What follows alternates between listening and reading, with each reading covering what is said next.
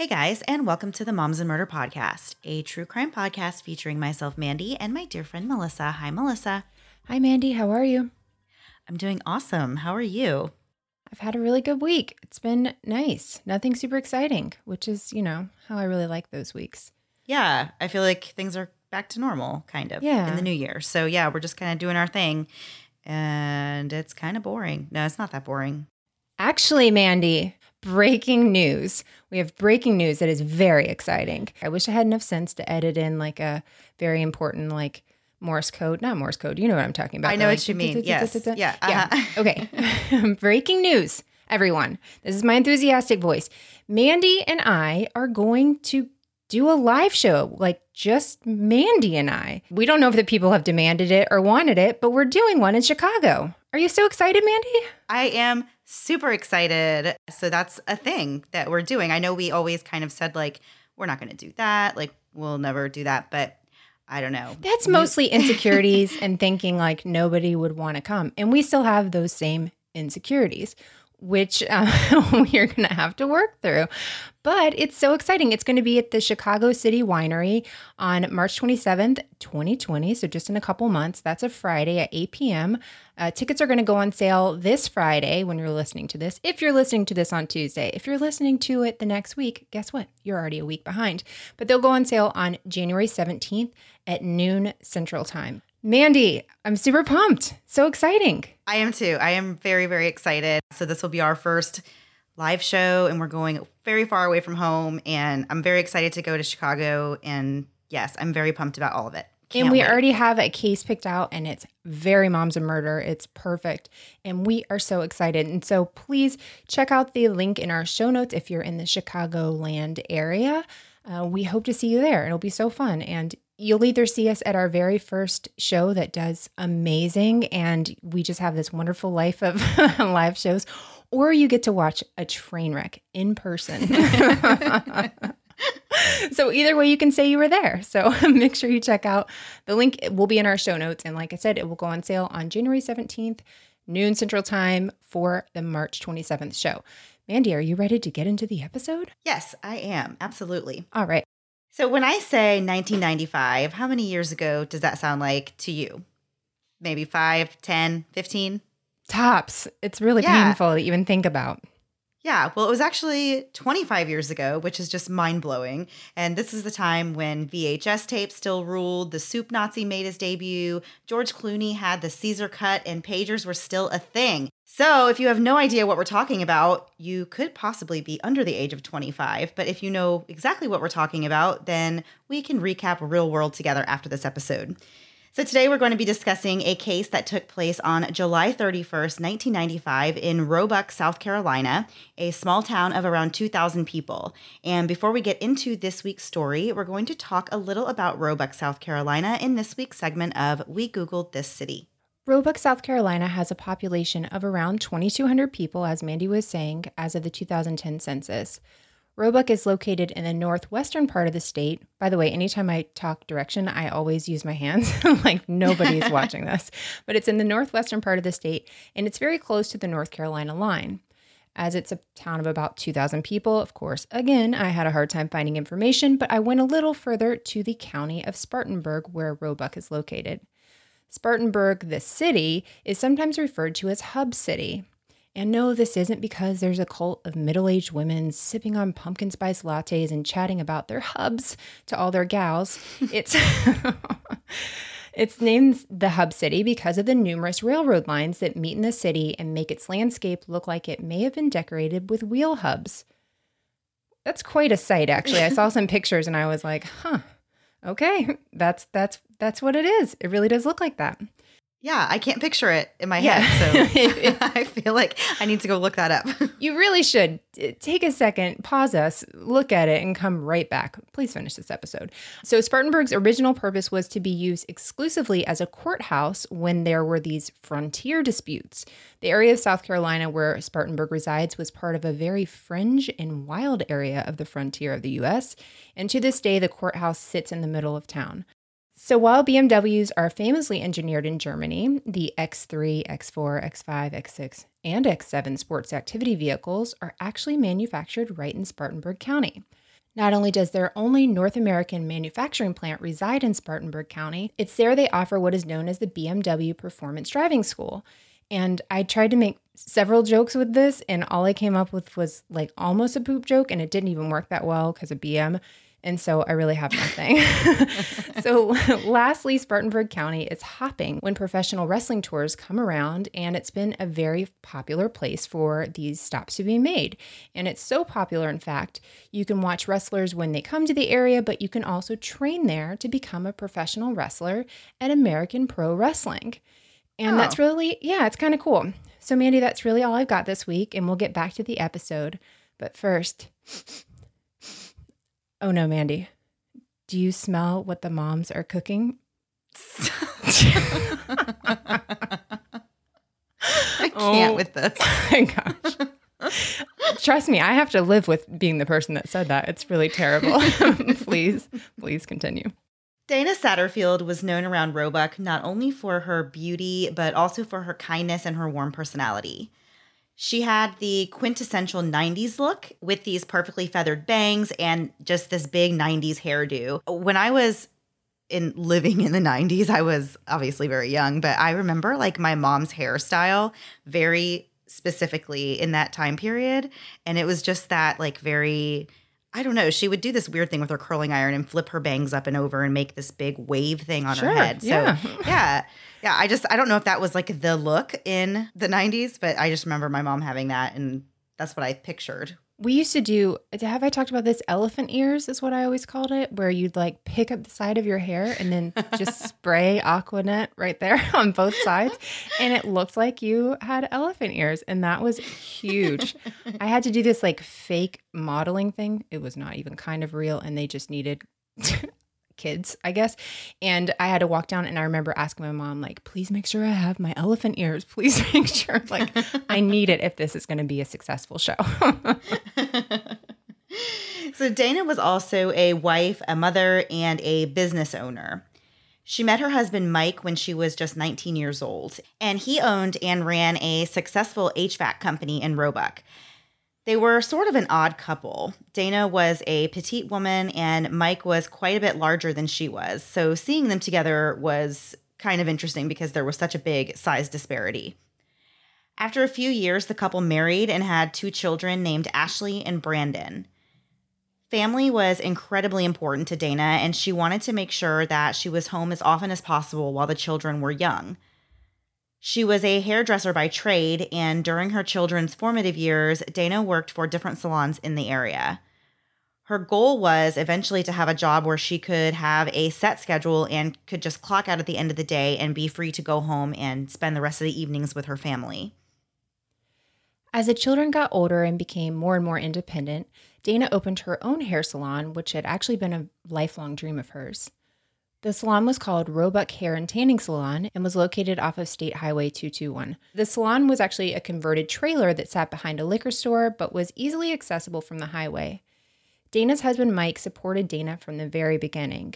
He used his handyman skills to help her set up the salon, and he even went so far as installing the water heater, which will actually play a key role in this story. As you can imagine, with any new business, you don't just swing open the doors and have clients walk in. You have to spend time and build up a client base. Dana worked really hard to build up her client base and often stayed late into the evening to accommodate different schedules of her new clients. Because of this, it wasn't unusual for Dana to be at the salon alone. Clients would often check in on her as they drove by late into the evening. And the salon seemed to be not only a place to get a great haircut, but also a place to stop in and be treated like a part of Dana's family. Her children, Ashley and Brandon, remember spending quite a bit of time at the salon and watching their mom just working in her element. Dana balanced motherhood and business ownership really well, but her marriage began to suffer, and Dana and Mike soon separated. The separation seemed amicable, and Dana moved about half a mile away from the family home during this separation, so the kids would still be close to both parents. July 31st, 1995 was like any other day for Dana. On that particular Monday, she got to the salon and set up for the day and got right to work. Around 6:30 p.m., a door-to-door saleswoman named Diane Harris stopped by the salon and sold Dana some cleaning supplies. Dana bought a bottle of cleaner from her, and then Diane went on her way to find other businesses that might be interested in buying her products.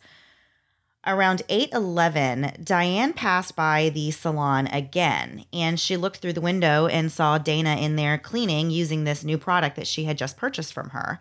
So they waved at each other, and then Diane continued on her way. Around 8:30 p.m., Diane was ready to kind of hang it up for the night, and she returned to the front of the salon to wait for her ride. Dana's car was still parked out in front, but that's when Diane noticed something strange. The lights that were just on inside of the salon were now off, and she thought that was a little odd because, as we just said, she's just looked in there and saw her cleaning. So it was a little strange that all of a sudden, there's no sign of her, Right. and now all the lights in the salon are off. So she considered entering the salon herself when she suddenly heard loud thumps coming from inside. Moments later, she heard a loud crash and saw a person jump out of the window. So Diane was panicked and took off running to a nearby liquor store to call for help. So at the same time that Diane is in this liquor store trying to call for help, this mysterious man had taken off running and accidentally ran into this same liquor store where Diane was. So Diane got a really good look at him, and then they both took off in different directions. At around 8:40 p.m., just 10 minutes after Diane saw the man leaving the salon, a client of Dana's named Ken Smith was also passing on State Highway 221. And Ken remembers seeing Dana's car parked outside of the salon that night. As he continued to drive past, he noticed a blue and white Bronco parked on the shoulder of the highway. He recalled that there was a young man standing next to the Bronco with a frantic look on his face.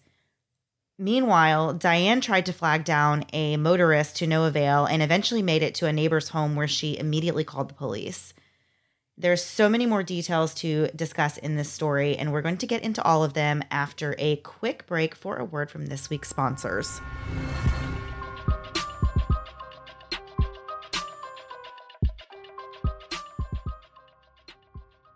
Cereal is the ultimate go-to meal or snack in my house. But have you ever checked out the amount of sugar and junk that's in your favorite cereal?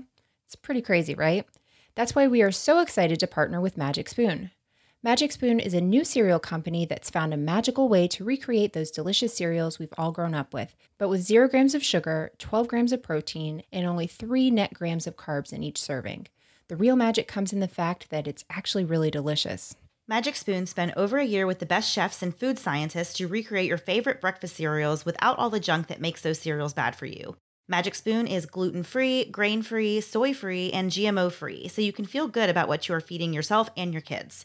Magic Spoon comes in 4 delicious flavors: cocoa, fruity, frosted, and blueberry. Plus, they also offer a variety pack that lets you try them all. Last night, I went with the go-to dinner of cereal at my house and served myself and my family the cocoa-flavored Magic Spoon cereal. It has a rich and delicious chocolate flavor and tastes just like the chocolate cereals I keep in the house.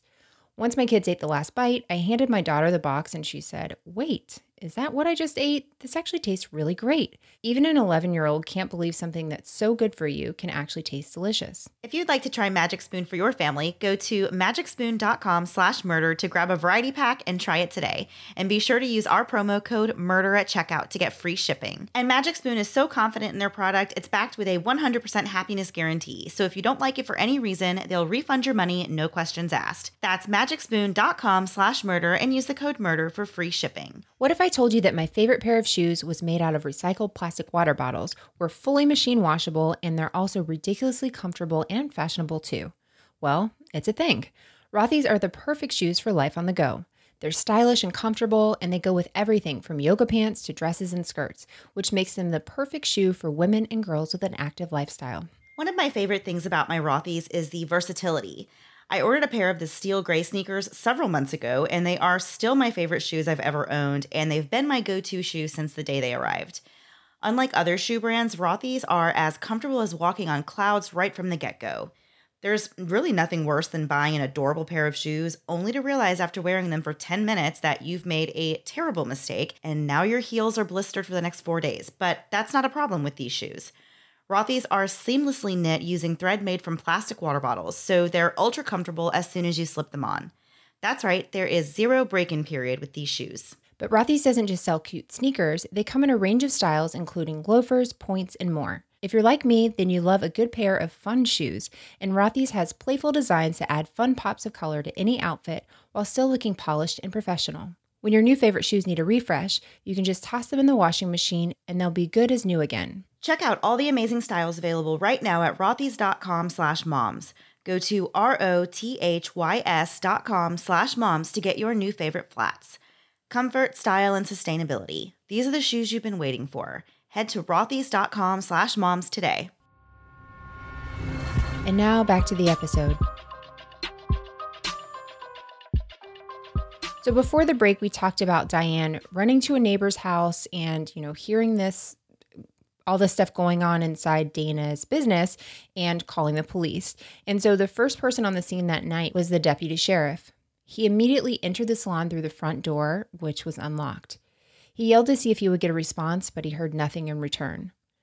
As he walked towards the back of the salon, he saw Dana. The scene was gruesome in what he described as diabolical and an overkill. The perpetrator acted in a rage and appeared to want to really degrade Dana. He strangled, beat, and raped her, and then tied her half-naked body to the hot water heater in the laundry room. She was strangled with a strap from a purse found in the salon, and this, of course, alerted the detectives to the possibility that this murderer wasn't really necessarily planning to kill her, since the weapon he used was one that was found at the scene and not one he had, brought with him. There was also no indication of robbery. Dana's purse and her valuables were still all there. A homicide detective quickly arrived on the scene to try and figure out just what might have happened, as well as who was responsible for this atrocious act. The detective searched the salon from top to bottom, looking for anything that would identify a perpetrator. DNA testing at this time was relatively new. However, the detective on the scene was looking for the smallest piece of evidence. One of the really big issues they ran into when looking for evidence was that the salon is a public place. There are people coming and going all the time. So there's pieces of hair and fingerprints from earlier patrons found scattered throughout the salon. The entire salon was really covered in DNA from many, many people. That has to be so hard to investigate a crime in a place like that because, you don't even think about that. But yeah, there's definitely going to be so much DNA and, so many different people's hair and fingerprints in a place like a hair salon. Right. Yeah. If you've got your home, maybe you have a couple people that, they can pull prints from. But here, how many people are going to be suspects just because their fingerprints, hair, all of that, is found? I can't imagine. You're right. How crazy that would be to look for that. Yeah. So even some of the hair that was found on Dana at the time of her murder belonged to some of her previous clients that day. The detectives conducted a rape kit and were able to capture some semen found on Dana, which would prove to be vital in this case as it progressed. Although the scene indicated a struggle, all of the blood that was found at the scene belonged to Dana. However, there was one piece of damning evidence found on the water heater, and that was a single fingerprint. The fingerprint, as it turned out, belonged to Mike Satterfield, who was the husband that Dana had previously separated from. So the police focused all of their attention on this fingerprint, and one investigator even outright said that whoever left that print was the killer. So he claimed that this person who hooked the purse strap around Dana's neck had to do so at the exact place where the fingerprint was found. As in most murder cases, the police look at the people that are closest to the victim and then kind of fan out from there. And since Mike was Dana's estranged husband, he was immediately suspect number one. However, Diane had actually seen the suspect right after the murder, and as she started working with a police sketch artist, the theory of Mike being the murderer quickly dissipated, really. For one thing, Diane described the man that she saw jumping through the salon window as a young white male with blonde, maybe brownish hair, and blue eyes, weighing around 140 to 150 pounds. As mentioned before, Mike would have easily weighed over 200 pounds and would not have been able to fit through this window. So as for this fingerprint, Mike installed the water heater for Dana. So of course his fingerprints were going to be all over it, and it made perfect sense for them to be on there and, without any kind of ill intent. Police then began to investigate whether Mike may have actually hired somebody to kill Dana. Dana was murdered on a Monday night, and she was actually scheduled to see a divorce lawyer the following Tuesday morning. So they were thinking, maybe with the timing of this. Maybe he didn't do it himself, but maybe he actually had somebody else do it. But as much time as the police put into investigating Mike, they always came up empty. He even took polygraph tests and passed them with flying colors, even when he was asked during the test, flat out, if he had hired anybody to kill his soon-to-be ex-wife. And once again, he passed. Mike had also been home with both of the kids that Monday night, and the children, who were 8 and 5 at the time, were able to confirm this to the police. Dana's murder was a tremendous loss for them, as well as it was for Mike. So if Mike wasn't the killer, then who was it? This small town was really in fear at this point. There was a murderer on the loose, and the police were really no close to finding out who it was. The police now began to investigate the mysterious Bronco that Ken Smith remembered seeing on the shoulder of the road close to the salon. The police released the composite done by the police sketch artist from Diane's description, and they also asked the public for any information on this Bronco. Calls came flooding in about the Bronco, but one Bronco in particular caught the attention of detectives. This Bronco belonged to a woman named Mary Ann Vick. When police went to visit Mary Ann, they found out that her 17-year-old son Jonathan had been the one that was driving the Bronco. The police asked Mary Ann if they could interview her son, and she was extremely uncooperative and even became really hostile with the police. But because Jonathan was a minor at the time, there really wasn't much the police could do. However, there was still a murderer on the loose, and there was a good chance that murderer was driving a Bronco. People in town kept calling into the police station reporting the Vicks Bronco. This actually infuriated Mary Ann to the point that she contacted the media and told them that the police had been harassing her family. She even put up a sign on the Bronco that said, quote, "Save your quarter, this vehicle has already been checked. Don't call it into law enforcement anymore," end quote. Police had to cover all their bases with the Vicks family, so they drove Ken Smith by the Vicks home to check out the Bronco. Smith saw the Bronco parked at the Vicks residence, but said he wasn't sure what it was about the Bronco, but he didn't think that was the one. Frustrated, the police decided to move on. Time continued to go by and the case went cold, but it was not forgotten. After a few years, John Douglas, who is a former FBI special agent, was called in to put together a psychological profile of the killer. Douglas profiled the killer as, quote, "guy next door, just not successful." He believed that the killer had a dominant personality and that perhaps he had tried to hit on Dana, and when she did not reciprocate, he snapped. Douglas was quoted as saying, "The person responsible is not a ghoulish individual." So the murderer was not just some guy passing on the interstate. He had shown extreme aggression towards Dana, and Douglas believed that he most likely knew her. Dana was a very attractive woman, and it really wasn't that uncommon for men to stop by her salon and just hit on her or, flirt with her. So at this point, detectives had taken DNA samples from about 30 different men, searching for a match to the semen that was found on Dana's body. However, none of the DNA matched. 2 years went by, and in 1997, there seemed to be a break in the case. An informant from jail told the police that his cellmate, Russell Trevor Quinn, claimed that he had raped and killed a blonde-haired woman in her salon in Roebuck. Quinn fit the makeup of the killer, and he was already in jail for a similar charge. He was in for rape and for tying a woman to a tree. He had been released from jail just 3 days prior to Dana's murder, and just like Dana's killer, had also stolen a Bronco. The saleswoman Diane even picked Quinn out from a lineup, so the police believe that they finally have their perpetrator. So the police took a sample of Quinn's DNA, and to everyone's surprise, he actually was not a match. They were really back to square one with the investigation, and years went by without any movement in this case until, quite literally, a new sheriff came to town. Sheriff Chuck Wright picked up the case in 2005. He is quoted as saying that he doesn't believe in cold cases, only old cases. Sheriff Wright strongly believed that the families and victims needed justice and closure, so he actually would post the photos of the victims of unsolved murders at the front of his office. He didn't want the community to ever forget about these victims. At the time that Sheriff Wright arrives on the scene, 10 years has gone by since the death of Dana. Ashley, Dana's daughter, was now 18 years old and was really the spitting image of her deceased mother. One day, Ashley took her car to the mechanic shop for an oil change. One of the mechanics on staff that day, named Michael Pace, asked a coworker about Ashley. She had been in a few weeks earlier, and Michael was just curious who she was. His coworker mentioned that she was Dana Satterfield's daughter. Something about seeing Ashley triggered something in Michael's mind because he actually had no idea that Dana had had a daughter. And of course, this story is still big news in this town. It's been 10 years, but there's 2,000 people in this town. It's an unsolved murder. Like, this is still a topic of conversation. He had a secret that he had been holding on to for years, and it had begun to weigh on him.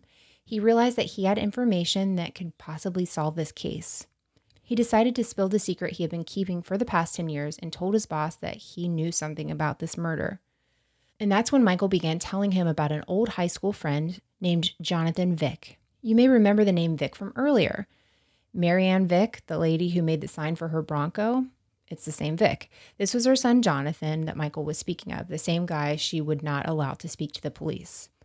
After speaking to his boss, Michael knew that he needed to go to the police, and that's actually exactly what he did. And we're going to get into exactly what Michael knew right after one last break to hear a word from this week's sponsors.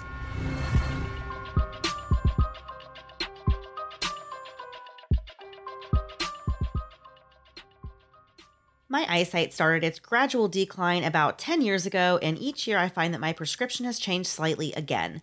One thing I've learned over the years is that stylish eyewear comes at a cost, and sometimes it's a pretty steep cost. When I'm picking out glasses that will be front and center on my face every day, I want them to look nice as well as be affordable because I also need them to see. And that's why I was so excited to learn about Warby Parker. Warby Parker glasses start at $95, including prescription lenses, and each pair is custom fit with lenses that include anti-glare and anti-scratch coatings. I received my home try-on kit and love that I was able to give them a spin and see exactly how they looked as well as how they felt before I made the perfect pick. But what about our friends who prefer contacts? Allow me to introduce you to Scout by Warby Parker. Comfortable, breathable, and affordable daily contact lenses that are made from a super moist material that resists drying, ensuring lasting hydration and comfort.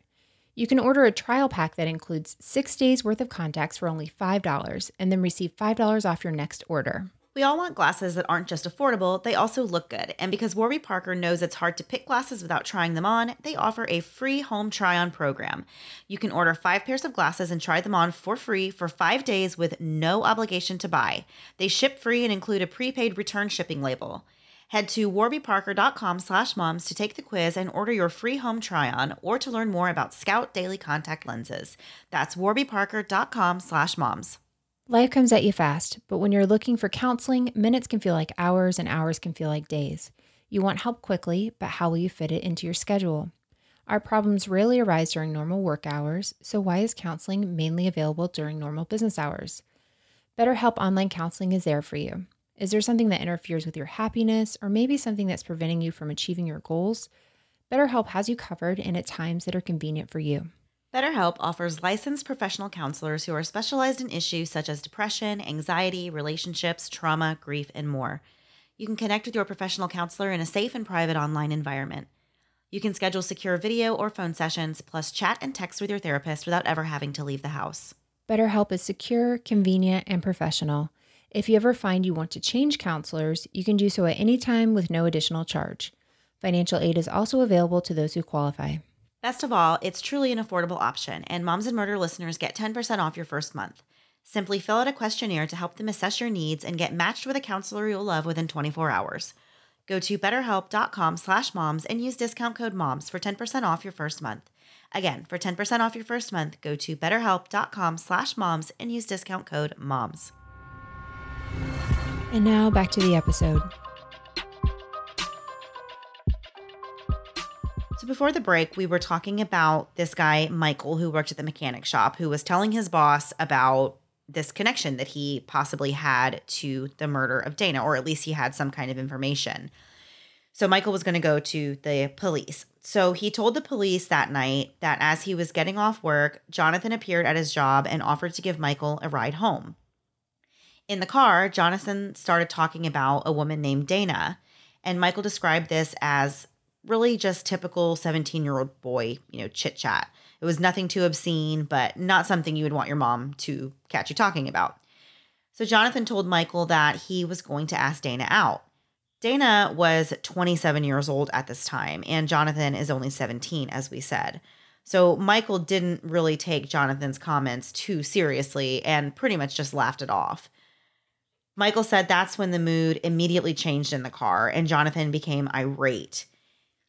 Jonathan then dropped Michael off at home and mentioned that he was going to get a haircut.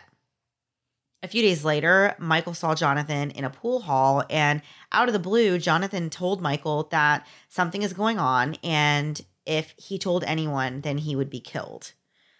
So Michael was really confused by Jonathan's comment, but when he found out about Dana's murder, he started to put two and two together. This was the last time that Michael and Jonathan ever spoke. So you have to remember, at this time, Michael is 17 and he feels that this is a real threat. This is scary to him. You know, he's thinking like, oh my gosh, did my friend here like do something terrible, or, what's going on here? He was scared of this kid. So Michael knew he had to do something, but he was in fear for his own life. So he didn't know what to do. Michael attempted to reach out a few times to police through an anonymous line, but since he wouldn't provide a sworn statement, not much could be done. Jonathan was also a minor at the time, and good old Marianne was doing her best to keep him out of the picture. Remember how earlier the FBI profiler mentioned the murderer was most likely the guy next door, just not very successful? Well, that was Jonathan. Soon after the murder of Dana, Jonathan joined the Marines, where he ran into all sorts of problems. A discharge letter from the Marine Corps called him a disgrace to the military and uniform. The letter went as far as stating that the Marine Corps was not a babysitting institution and that Jonathan had received paychecks that he did not deserve. Oh my gosh, can you imagine? Yeah. The military saying that's, oof, yikes. Somehow Jonathan managed to stay in the Marine Corps for 3 years before getting a general discharge. In the years after being discharged from the Marine Corps, Michael bounced from job to job. He actually held a total of 57 jobs. He had conflict after conflict with supervisors and coworkers, as well as 2 arrests for domestic violence and malicious injury.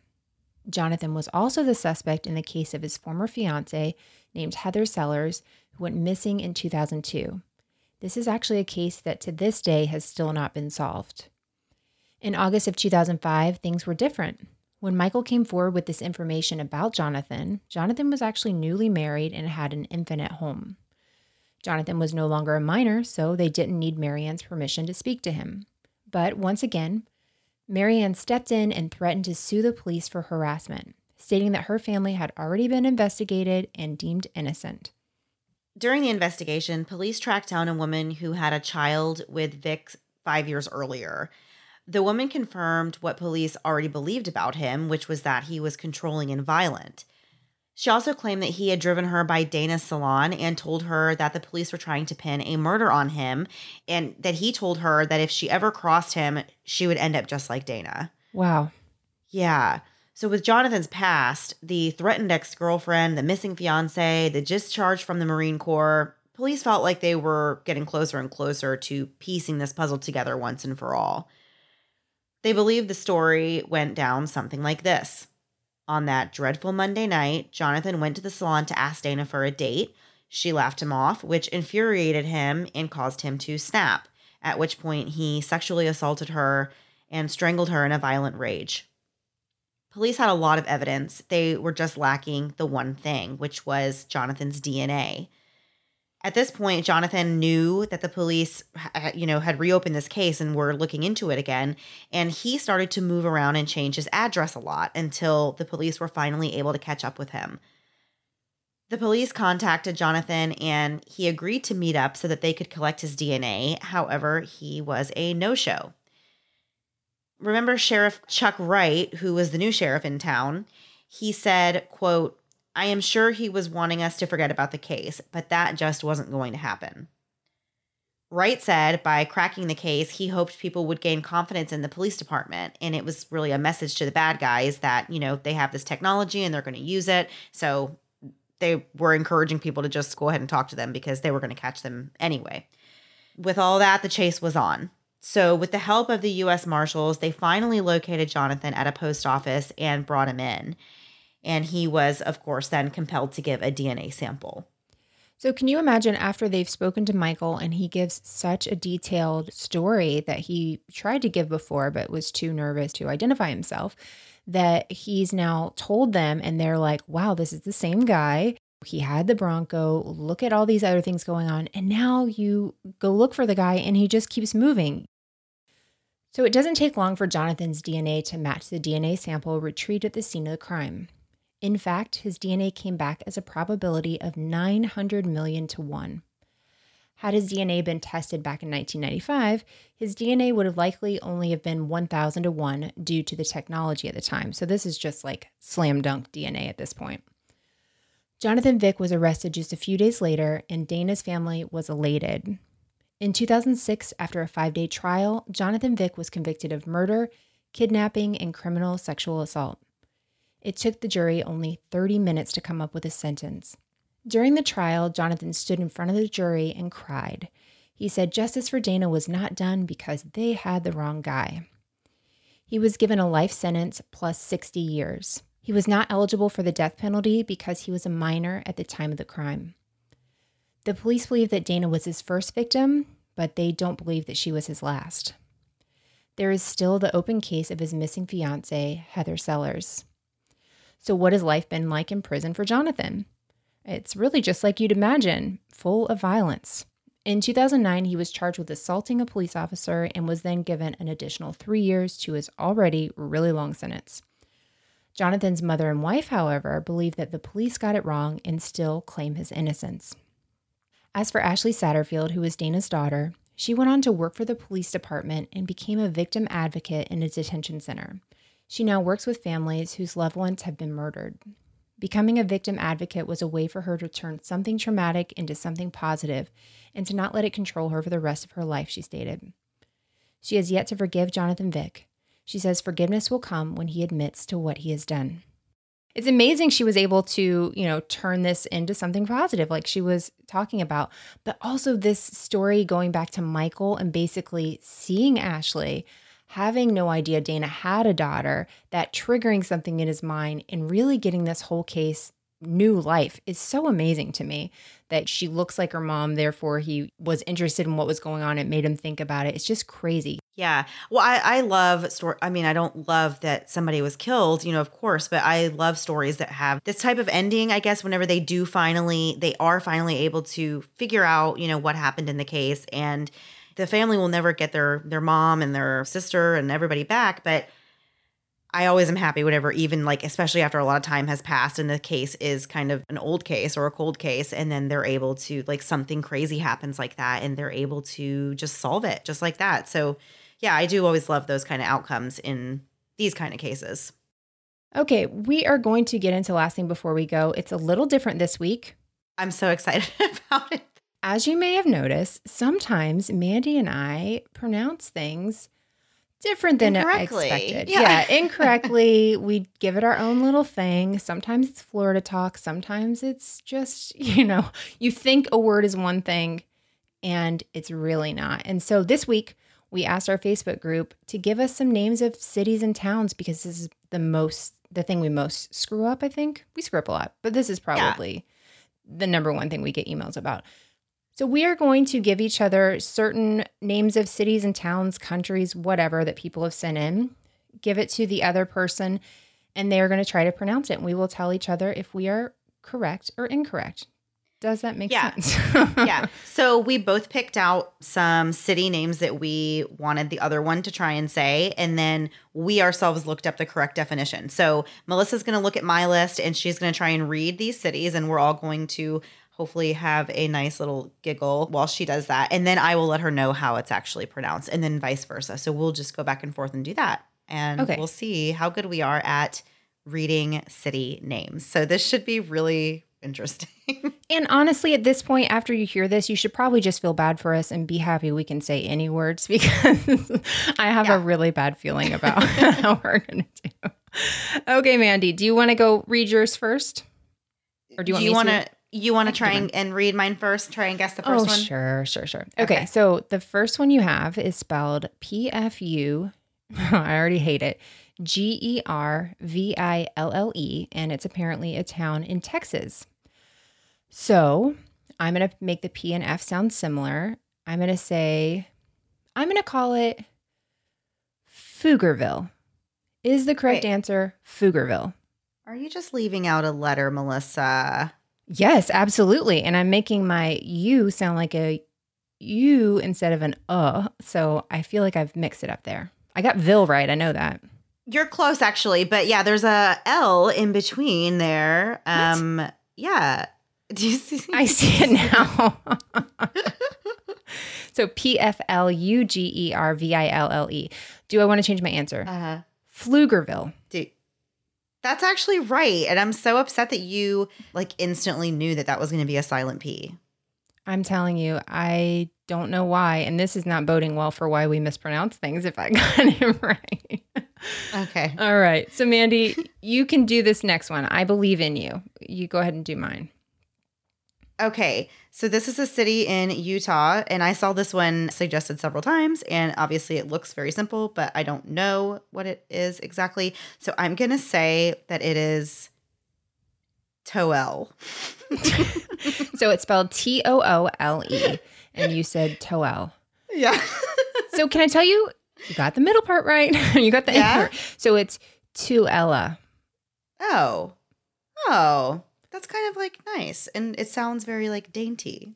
Yes, it's a dainty town. It's a dainty word. So yeah. Okay. That was pretty good. I can see how people definitely would get that wrong just by reading it. I would say Tool. Easily. Tool, Utah. Tuella. Well, I figured that wasn't it because that was like too obvious. So I figured that wasn't going to be it. Okay. All right. So next one is, I hate this, Worcester, Massachusetts. Okay. This one was suggested a lot of times too. Okay. Worcester. Like the sauce. Yeah. And I can't say that either. So we'll see. Okay. So my sister actually lived here and I visited her here. My nephew was actually born here. It's actually Worcester, which doesn't even make sense. No. That's it. That's how you say it. And I was confused too until I heard my sister's fiance say it. And then I knew. And yeah, so that's how it is. Say it again. Worcester. Yeah. So they just took out ORCES and then just like coughed in the middle. That is crazy. Okay. Yeah. Well, good for them. Okay. So the next one, Mandy, there you go. There's mine. This is what I'm calling a Michigan redemption. This is from Michigan. We screwed up Michigan last week. So here's your chance to redeem us. Okay, I don't even know, but I hope and pray that there is a silent letter situation happening. So spell it out if anyone wants to play along with us at home.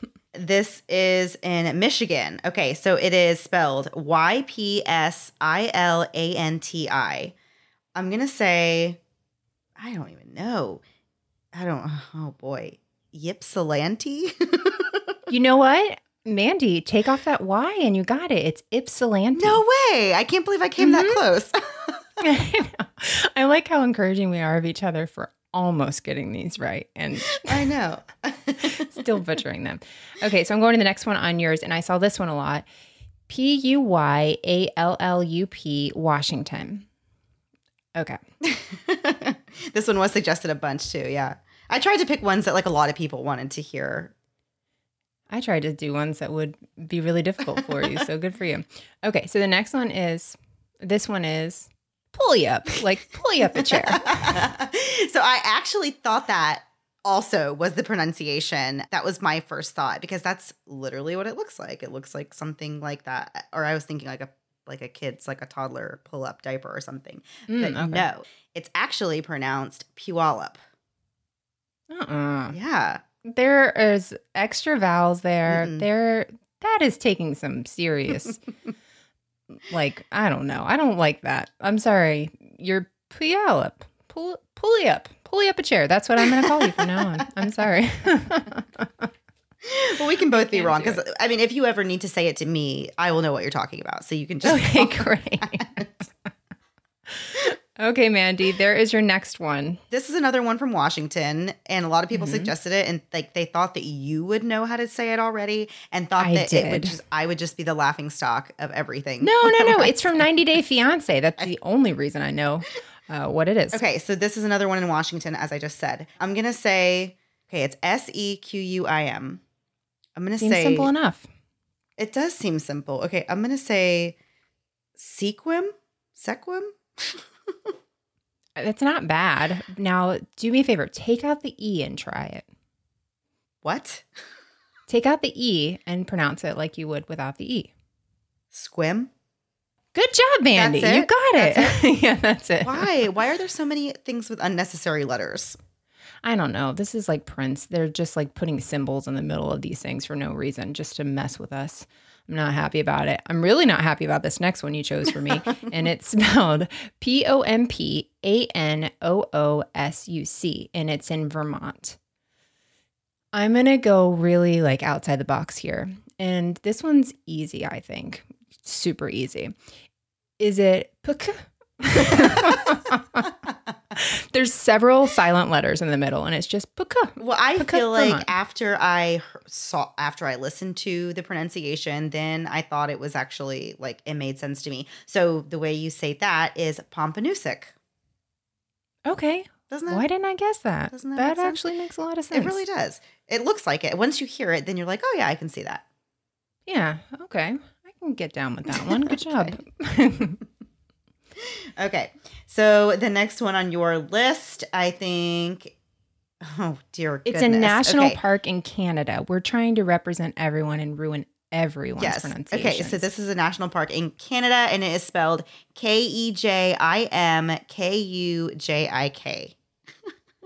Yeah, I think you missed an I in there, but don't worry, it won't help you. There's so many dotted letters and K's in this. It is. Okay, so I'm gonna say, Keji Mikujik. You know what? It sounds a little like Cujo. It's close. It is Kejimakujik. That's very Yeah. close. Kejimakujik. Yeah. Maybe okay. you said it, and maybe I feel like I got that one just right. couldn't- I feel like I pronounced that one correctly. Personally, I think we're 4 for 4. Okay. Giving us all stuff for X. Okay, so the last one, I feel like people just wanted us to say this one because this reminds me of Florida ones. There's a town called, or what is it? Weewahitchka. It reminds me of those. This does seem very like it does sound similar to Florida, like towns a lot of I've Florida heard of. towns. Yeah. Yeah. So the last one is Coosawhatchie in South Carolina. I'm going to pronounce it Coosawhatchie. So this is another silent letter. Oh. Yeah. So just take out the W and you have it. Coosawhatchie. Yeah. Nice Oh, job. I like that one. Yeah. Nice. Yeah. But I totally did the same thing. Like I was like, Kusawachi? Yeah. Perfect. So that's Okay, great. so the last one I have to be honest that you're going to do, I had to consult a linguistics liaison in New York, Oh, our friend boy. Nikki P. Oh, Yes. I love Nikki P. Yeah, she's great because there's two different pronunciations. Actually, I heard two pronunciations several times when I looked into this one. So you have a chance of being right, and I have a chance of being wrong, whatever way you decide to do this. So, Mandy, here's your last one. Oh boy. Okay, so this is in New York, and it's spelled Skaneateles, New York. It just reminds me of Skittles, but obviously it's not called Skittles. Can I tell you that's exactly why I picked it for you? Because you love Skittles. No lie. Oh my That's why I gosh. picked it. Yeah. Okay, so I'm gonna go with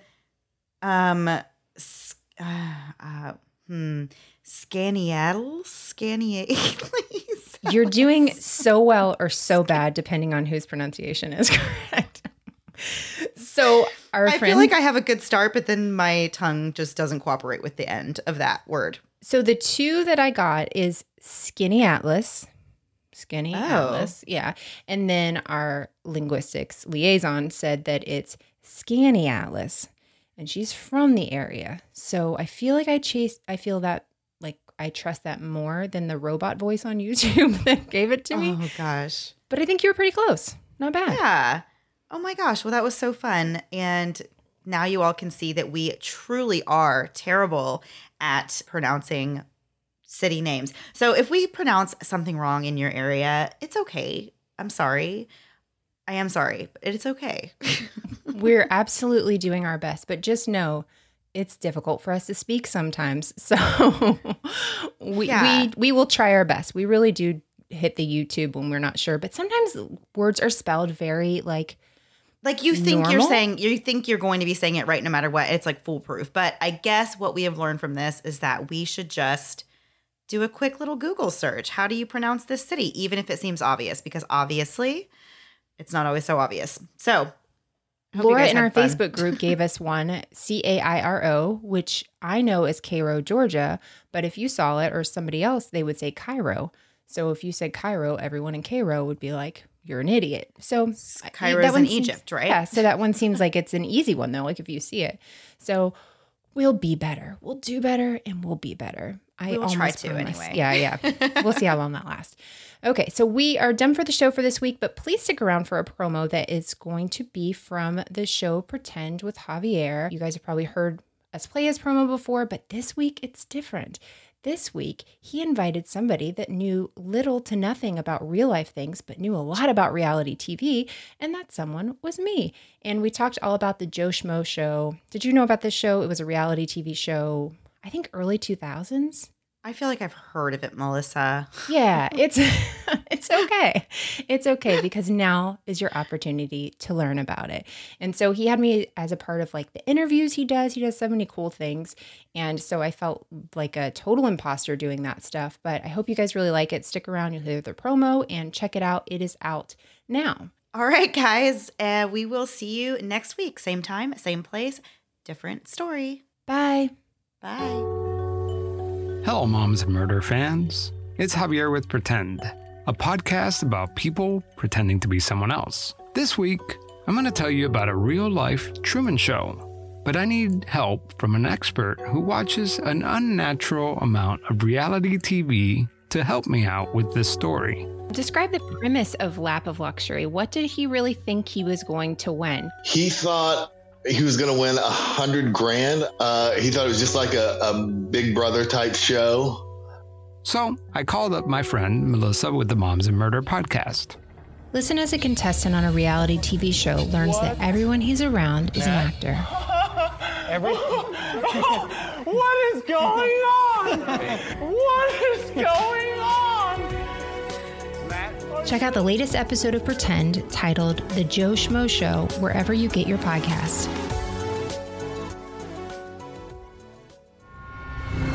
Thanks so much for listening to the Moms and Murder podcast. Make sure to check back with us next week for a new episode. You can also find us at momsandmurder.com, where you can connect with us via social media. Please make sure you subscribe and give us 5 stars, because giving us 4 stars would be a crime. Thanks so much.